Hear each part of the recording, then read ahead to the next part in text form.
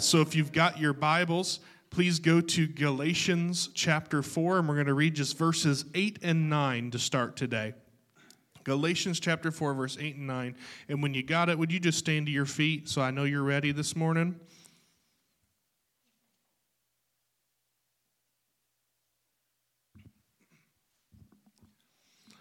All right, and this is what the Word of God says today. Formerly, when you did not know God, you were enslaved to those that by nature are not God's. But now that you have come to know God, or rather be known by God, how can you turn back again to the weak and worthless elementary principles of the world, whose slaves you want to be once more? Heavenly Father, we come to you today in your word, asking that you would just add your blessing and anointing. God, anoint our ears to hear and our hearts to receive. Let it be a transforming word for us today. God, let it bless the hearers and let us leave here differently than what we came in. In your name we pray. Amen and amen. You may be seated. So as we've kind of journeyed through this letter over the past couple of weeks, minus last week, we've really uncovered a lot of different themes throughout Galatians. And it's fun to read the Bible, amen? I wish more people would look at it in that way of it's something that is so relatable, it's something that is so relevant, and it's crazy to me that how a documentation written a couple thousand years ago is still relevant to us today. It's interesting to uncover that although times change, technology changes, societies change, the reality of it is people and the stuff that people do and the stuff that people deal with has remained the same over thousands of years. It's almost like God knew something when he inspired these men to write these words down on these pages. It's like he knew that for the next thousands of years until he comes back on his cloud of glory and takes us back home to heaven, that he knew that we would need this information all the way through humanity's time. Amen. And so when we dive into this next section here, we're talking about this idea of being free. And I find a lot of times, like we just read in this scripture, he's really questioning them. How is it even possible that you turned back to what you came away from? Like, what's going on with you that you were enticed to go back into your old ways? Now, he's really talking about religious ceremonies and things and getting caught up in a spirit of religion, which is just as bad and just as damaging as a lot of sinful things that we can get involved in. But he's going on this with these people of Galatia, and he's wondering, what in the world happened? You were on such a good track, you were on such a good path, and something somewhere along the line won your heart back over and drug you back into the old way of life. And I've come to uncover some realities in Scripture and in life. And one of those things is that even though we are free from our old way of living, is that the problem is freedom doesn't always feel like freedom. The reality of it is that we get so secure in our slavery and in our bondage and captivity that when we become free, all of a sudden that freedom now feels like a cage. Because the truth is there's a lot of things that happen within a confinement and captivity and in slavery that provide some level of comfort that make you happy where you're at. There's a reason why when God freed the Israelite people from Egypt, that they were in the wilderness, wandering to the promised land, complaining and whining and saying things like, at least we had food in Egypt, at least we knew where we stood in Egypt, at least they were in slavery. But in their eyes, it was better than the freedom, because in the slavery there was some comfort afforded to them that made them want to go back to that. That blows my mind. We can even read the story ourselves in the book of Exodus and read that story and be like, how could you ever want to go back to Egypt? Don't you know the goodness of the freedom, the promised land that is to come? Don't you understand that how trapped you were in that way of life? And the reality of it is we are not that different. There are things, habits and lifestyles that we have been trapped in for years and years and years that we are so accustomed to that we wouldn't know what to do with ourselves if we didn't have it anymore. This is why people struggle with addictions. It's because although people who are not addicted can see the harmful activities and the harmful things that happen through the addiction, the people on the inside rely on that for a sense of comfort and for a sense of peace in their life. Nobody's going out and drinking themselves to oblivion because they just think it's a good old time. It's because there's something in their life that they want to escape from. Regardless of what they may tell you, there is something on the inside that they are trying to satisfy. And there are certain types of slavery that provide that need and make you feel good for a moment, but in reality is leading towards death and destruction and peril and suffering. There's nobody starts out doing heroin or meth or any drug or anything of any of those things just because they thought it was a good idea. They get trapped in that because it affords them something that makes them feel free for a moment. It makes them feel comforted for a moment. But in reality, it is leading them into more captivity and more slavery because those things that they are addicted to and trapped in get a hold of their life and they control their life. I've never met somebody who is addicted to something and is genuinely happy unless they're involved in what they're addicted to. People will say, I just need it because it helps me relax. Yeah, but it's destroying your liver, your kidneys. It's destroying you on the inside, and you don't even realize it. It's destroying your lungs and all of these things. And we feel some kind of liberty in those things, and in reality, it has held us captive, and it owns our life. And then when we step into freedom, and we see all the bountifulness, and we see all of the lack of those things, because in freedom you shouldn't need any of those things, we all of a sudden feel like we were in a prison cell. There's a reason why there's this thing called being institutionalized, and it happens to people who spend a long period of time in prison. They get out, they finish their sentence, and they cannot adjust to normal life. They don't know how to live in freedom because all they've ever known was the institution that they were locked away in for however many years.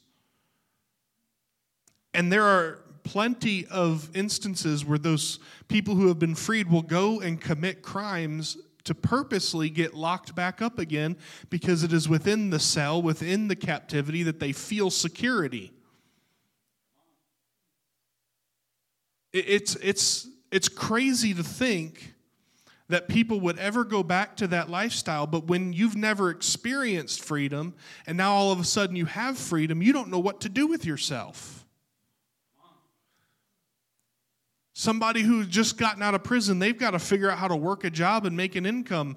And they got to figure out their own health care. They've got to figure out all of these things that they never had to do because somebody was telling them how to do it for so long. And they just said, listen, captivity is better than freedom because I don't know what I'm doing with myself.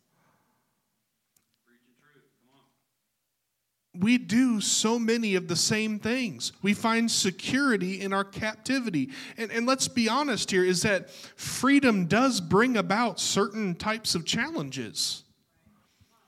Like I just said, they got to learn how to work a job. And they've never really, you might have a work detail or things like that. I've never been to prison, but I know some people who have and have worked in prisons, and they've told me some stories. And you got work details, you got things like that, but you're on a tight leash. You don't have decisions to make. They make decisions for you. And so now all of a sudden you have all this freedom and you don't know what to do with yourself. And you're like, at least there I knew where I stood. I knew what life was like. And in reality, God has called you to so much more. But the challenge is it's easier to live in what you know than what is new. We do the same thing with religion. We're afraid of anything new within the church and with what God is doing. Because we're like, hold on a second, I don't know how to navigate this. I am so glad I was not a lead pastor during the coronavirus stuff. I was youth pastor. I was navigating some things right alongside. I'm like, I am really glad that decision doesn't fall on me. Do we have church? Do we not have church? Do we just do online? Do we do parking lot services? And all these different things that were going on. I'm like, I am really glad I don't have to carry that weight. Because we're not good at navigating uncharted territories. That was a new challenge for us. I'm glad that's not the way of life anymore. That they've declared that all that stuff is over and it's safe to be back together again, regardless of where you stand on all that stuff. That's neither here nor there. The point is it was a trialsome time for people and a lot of uncertainty. And you take that and you put it into a life of freedom and a new life of freedom that you've never known before. It's the same kind of terror and fear that you face. And God's saying, don't go back into that because the freedom is greater than the captivity, but we find comfort in the captivity. So the trick then becomes, how do we start to make a transition out of captivity and into freedom? Well, Galatians 5:1 tells us, for freedom Christ has set us free. Stand firm, therefore, and do not submit again to a yoke of slavery. One of the first things you have to do is break all connections to what you used to know. Don't give yourself a way back. When you know that you could just go back to what was, and when things that are now new become difficult, your default is going to be to go back to those things in the way life was. But if you don't have that option anymore, that's why people who are recovering from addictions and things, they will give advice and say, listen, you need to move to a whole nother city where you don't know anybody. Because if you don't know anybody, then you don't know where to get your fix. People who get out of prison say you need to go move somewhere else and get around some different people so you don't get pulled back into the same lifestyle you were in. Because if you have a way back in, when you can't figure out the new way, you're going to get right back with them because at least you know you had some security there. You have to break all those connections. If you don't know what a yoke is, it has nothing to do with eggs, which I had to learn at a young age because I'm like, what does yolks have to do with bondage and stuff when I was like 5 years old? It's like, what does an egg have to do with any of that? That's for an omelet. I thought it meant mixing eggs together, and you shouldn't mix eggs together. That's really what I thought. You can laugh at that this morning. I didn't know any better until I finally asked one day, and what I found out is that a yoke is a device that they would use to connect two cattle, two oxen together, and they would use them to plow a field. But the problem is if one of those ox move faster than the other, or if the one ox all of a sudden gets injured or whatever, now you have a problem of where the plow is not going like it's supposed to. It could be going crooked, it could be going in a circle depending on the circumstance, and it messes the whole thing up. Messes the whole thing up because it's yoked to another ox or another thing that does not provide any value whatsoever, but instead drags it away. You could have an ox, and the reality of it is when we are yoked to things that bring slavery, those things will always be stronger than us, and they will always drag us, and we will never drag them. And there are things that we need to cut away from the yoke that we have been attached to. Some people need to throw away their computers. Some people need to change their phone numbers. Some people need to find a new place to spend your time so you're not around the people you used to spend time with. Some people need to find some new friends. Whatever you got to do to break the yoke, you need to break the yoke. Because as long as you have any attachment to those things, it's going to drag you right back into slavery. What you're yoked to determines the direction you're going in. So what should we be yoked to? The Bible says we should be yoked to the Spirit. This is going to be a little bit of a longer section of Scripture, and hopefully it is familiar to you. Galatians 5:16 through 25 says this, "But I say, walk by the Spirit, and you will not gratify the desires of the flesh. For the desires of the flesh are against the Spirit, and the desires of the Spirit are against the flesh. For these are opposed to each other to keep you from doing the things you want to do. But if you are led by the Spirit, you are not under the law. Now the works of the flesh are evident: sexual immorality, impurity, sensuality, idolatry, sorcery, enmity, strife, jealousy, fits of anger, rivalries, dissensions, divisions, envy, drunkenness, orgies, and things like these. I warn you, as I warned you before, that those who do such things will not inherit the kingdom of God. But the fruit of the Spirit is love, joy, peace, patience, kindness, goodness, faithfulness, gentleness, self-control, and against such things there is no law. And those who belong to Christ Jesus have crucified the flesh with its passions and desires. If we live by the Spirit, let us also keep in step with the Spirit." That's a lot of Scripture right there, and I hope it would be familiar to you that at some point in your life you've heard something about the fruits of the Spirit. And that last verse, verse 25, says, if we live by the Spirit, let us also keep in step with the Spirit. What he's talking about is our pace. In other words, being yoked to the Spirit. We got to walk with the Spirit. We got to be connected to the Spirit. We have to keep our pace with the Spirit as we go through this life. And that is how we live in freedom. If you are yoked to the flesh, if you are yoked to the world, you are going to produce the works of the flesh, which we just listed, and that is by no means an exhaustive list. There is plenty of other things that you could fill in the blank for, and there are subcategories under all of those categories that we're not going to get into. But the reality of it is he is making a point to the people that stop being connected to things of the flesh and things of the world, but rather connect yourself to the Holy Spirit and keep in step with him. He talks about how the Spirit is against the flesh. You got to understand that there's going to be a fight and a battle in all of this. There's going to be strife between the Spirit of God that lives inside of you and the flesh that you happen to live in as well. We are flesh and blood. There is a flesh nature that we have that is naturally against God's will and God's plan for life and leads us to rebel and leads us to sin against God. And we have to fight against that. And there's always going to be this battle. There will always be a battle.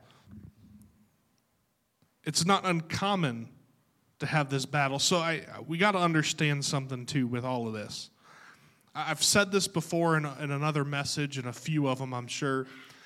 But you got to understand that temptation itself is not sin. Temptation is what leads you to sin if you give in to temptation. But just because you feel an urge for something doesn't mean you sinned. That is your warning and your alarm that you need to cut the yoke and you need to make a change and you need to run and get out of there. When you feel the temptation, you see the thing, we have this thing in human nature called fight or flight. And for whatever reason, when it comes to spiritual things, we choose fight more than we choose flight. We will never win the fight against our flesh in our own strength. The Bible says, flee the very appearance of evil. When the appearance of evil shows up at your door, put your running shoes on and run the other way. Don't stand there and say, well, I can do this. I can handle this. I can fight this temptation. It's not going to win. It's not going to beat me. Yes, it will. Sometimes the most spiritual thing you can do is just leave. I think of Joseph back in the Old Testament when Potiphar's wife tried to seduce him. He didn't stand there and try to fight it. He just ran. And you got to understand, I understand in that scripture, in that story, he still ended up with the short end of the stick when it came to what man saw. But what God saw was a man who was pure and righteous, and he honored him for that.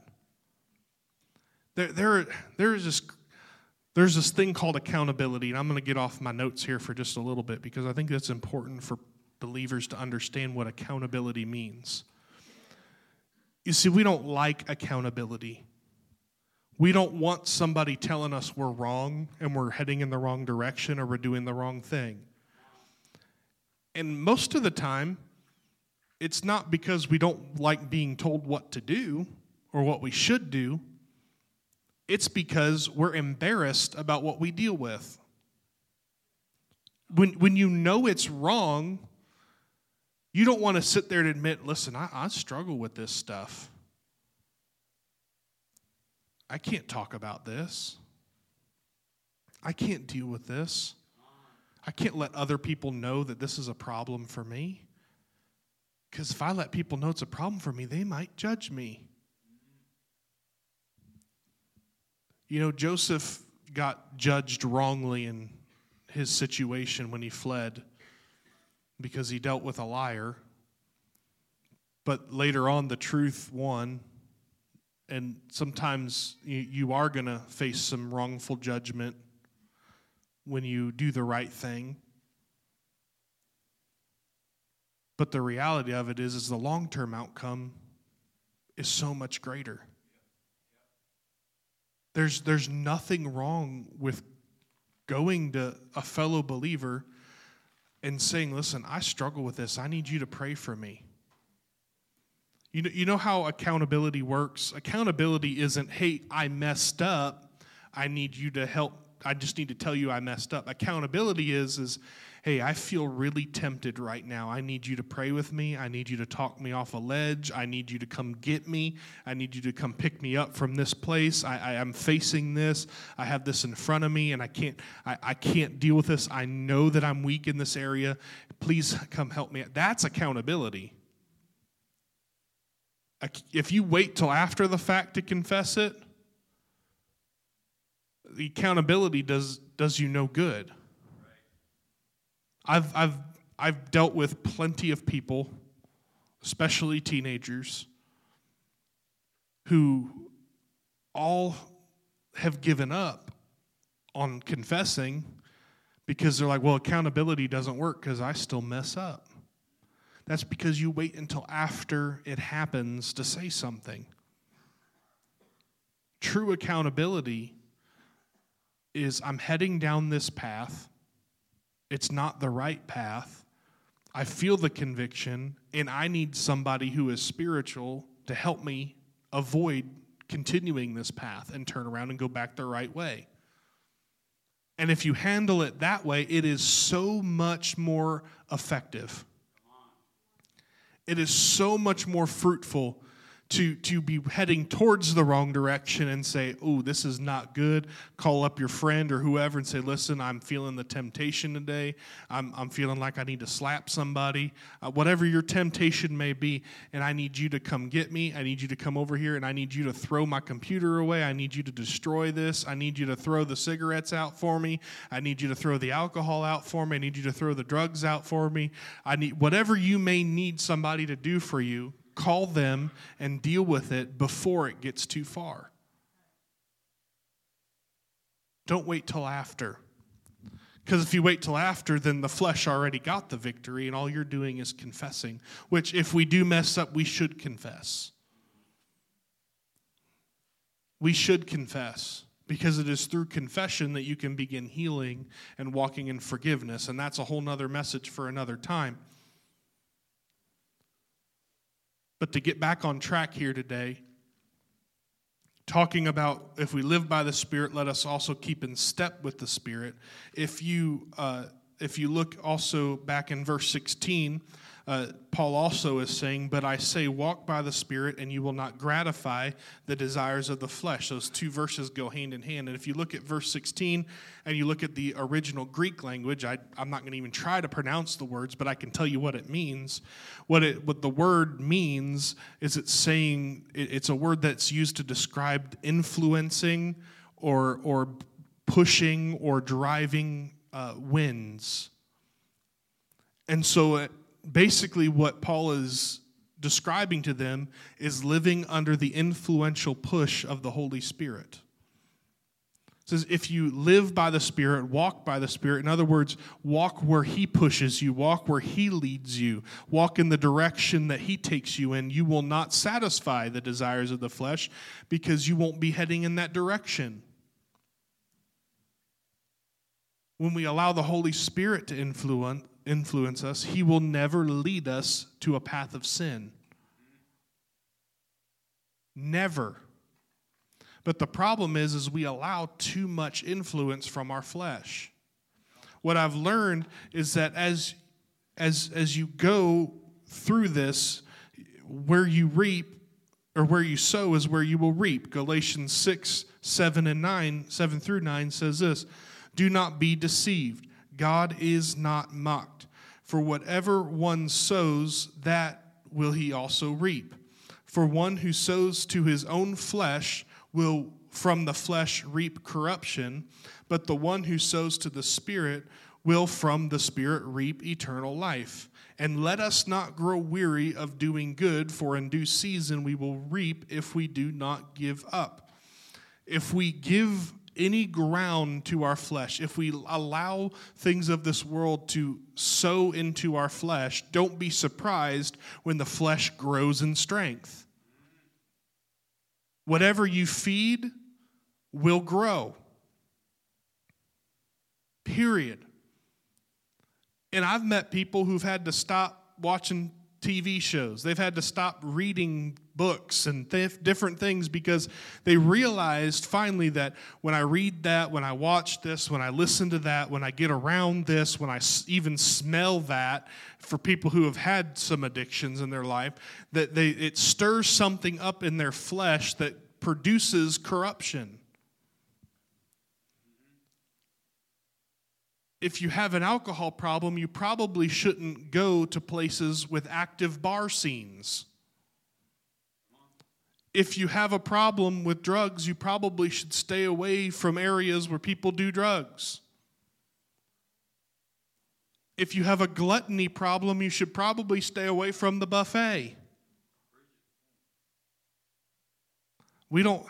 I really just need to do a message on gluttony sometime, I think, because I need to preach that one to myself. We have to understand that when we get around certain things and our flesh rises up, we really shouldn't be surprised. People with cussing problems put themselves in situations where everybody's cussing all the time. Listening to music, watching shows, people with sexual addiction issues and things like that are watching things and looking at things that they should not be looking at and listening to. And it is amazing how small these little triggers are for the flesh.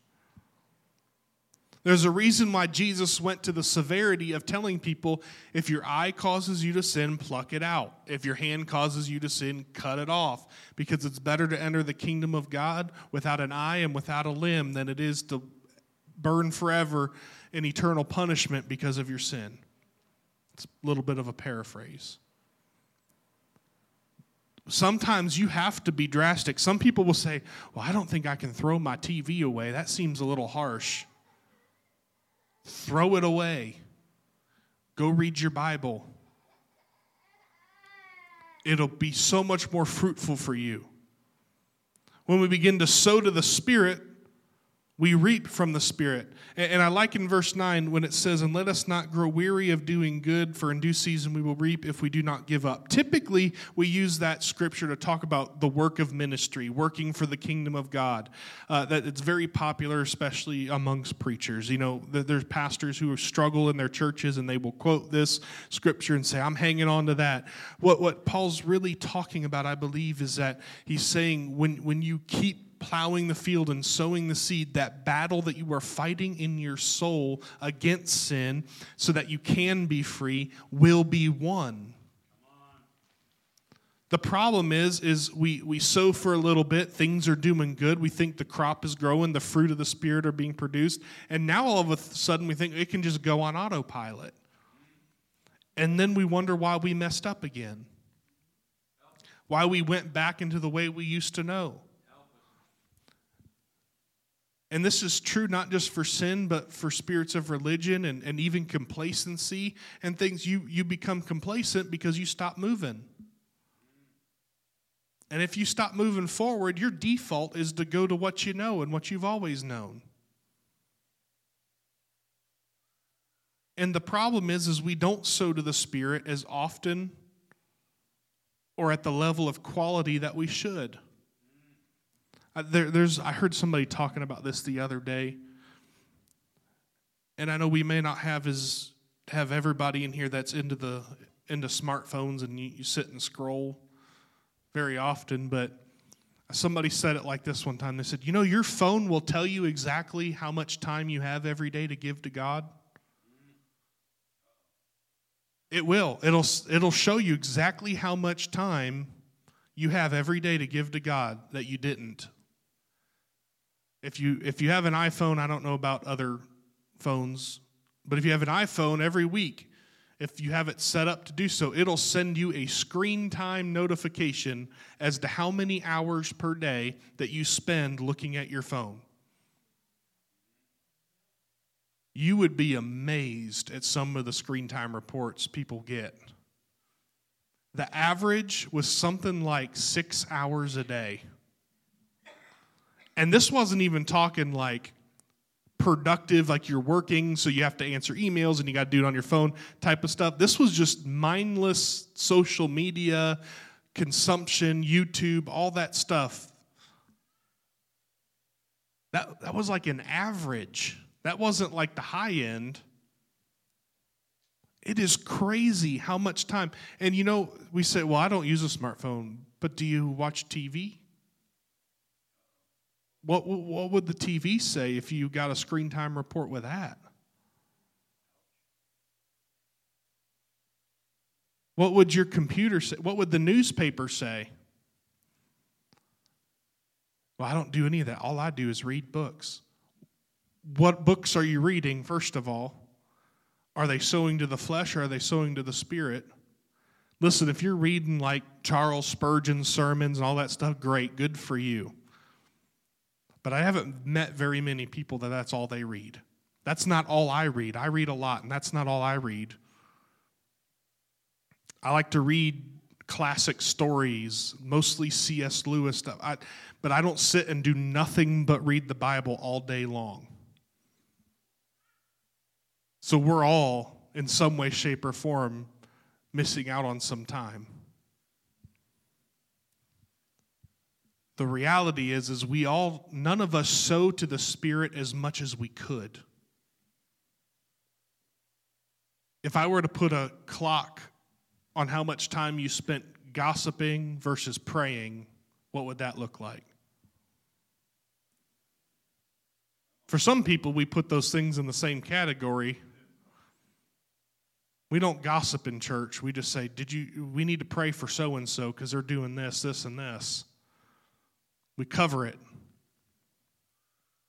If I put a clock, I'm gonna really shift it up here, on how much time you spent worrying versus praying, what would that look like? I'm guilty of that one too. I like to think I've gotten better at that, and I I can honestly say that there are times where I have been better at that with certain situations, but there are other situations that I don't do so good at that, and that's just me being honest with you today.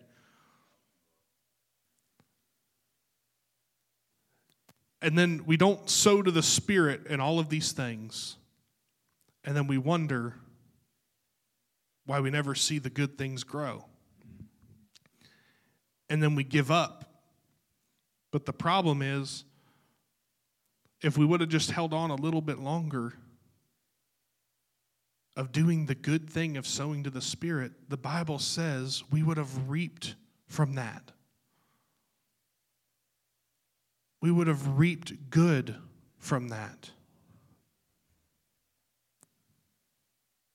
I know the battle is hard, and I know you're going to fight the old flesh and slavery ways over and over again. You will. That temptation, it's hard. It's easier to get you out of Egypt than it is to get the Egypt out of you. Especially when you've lived there for so long.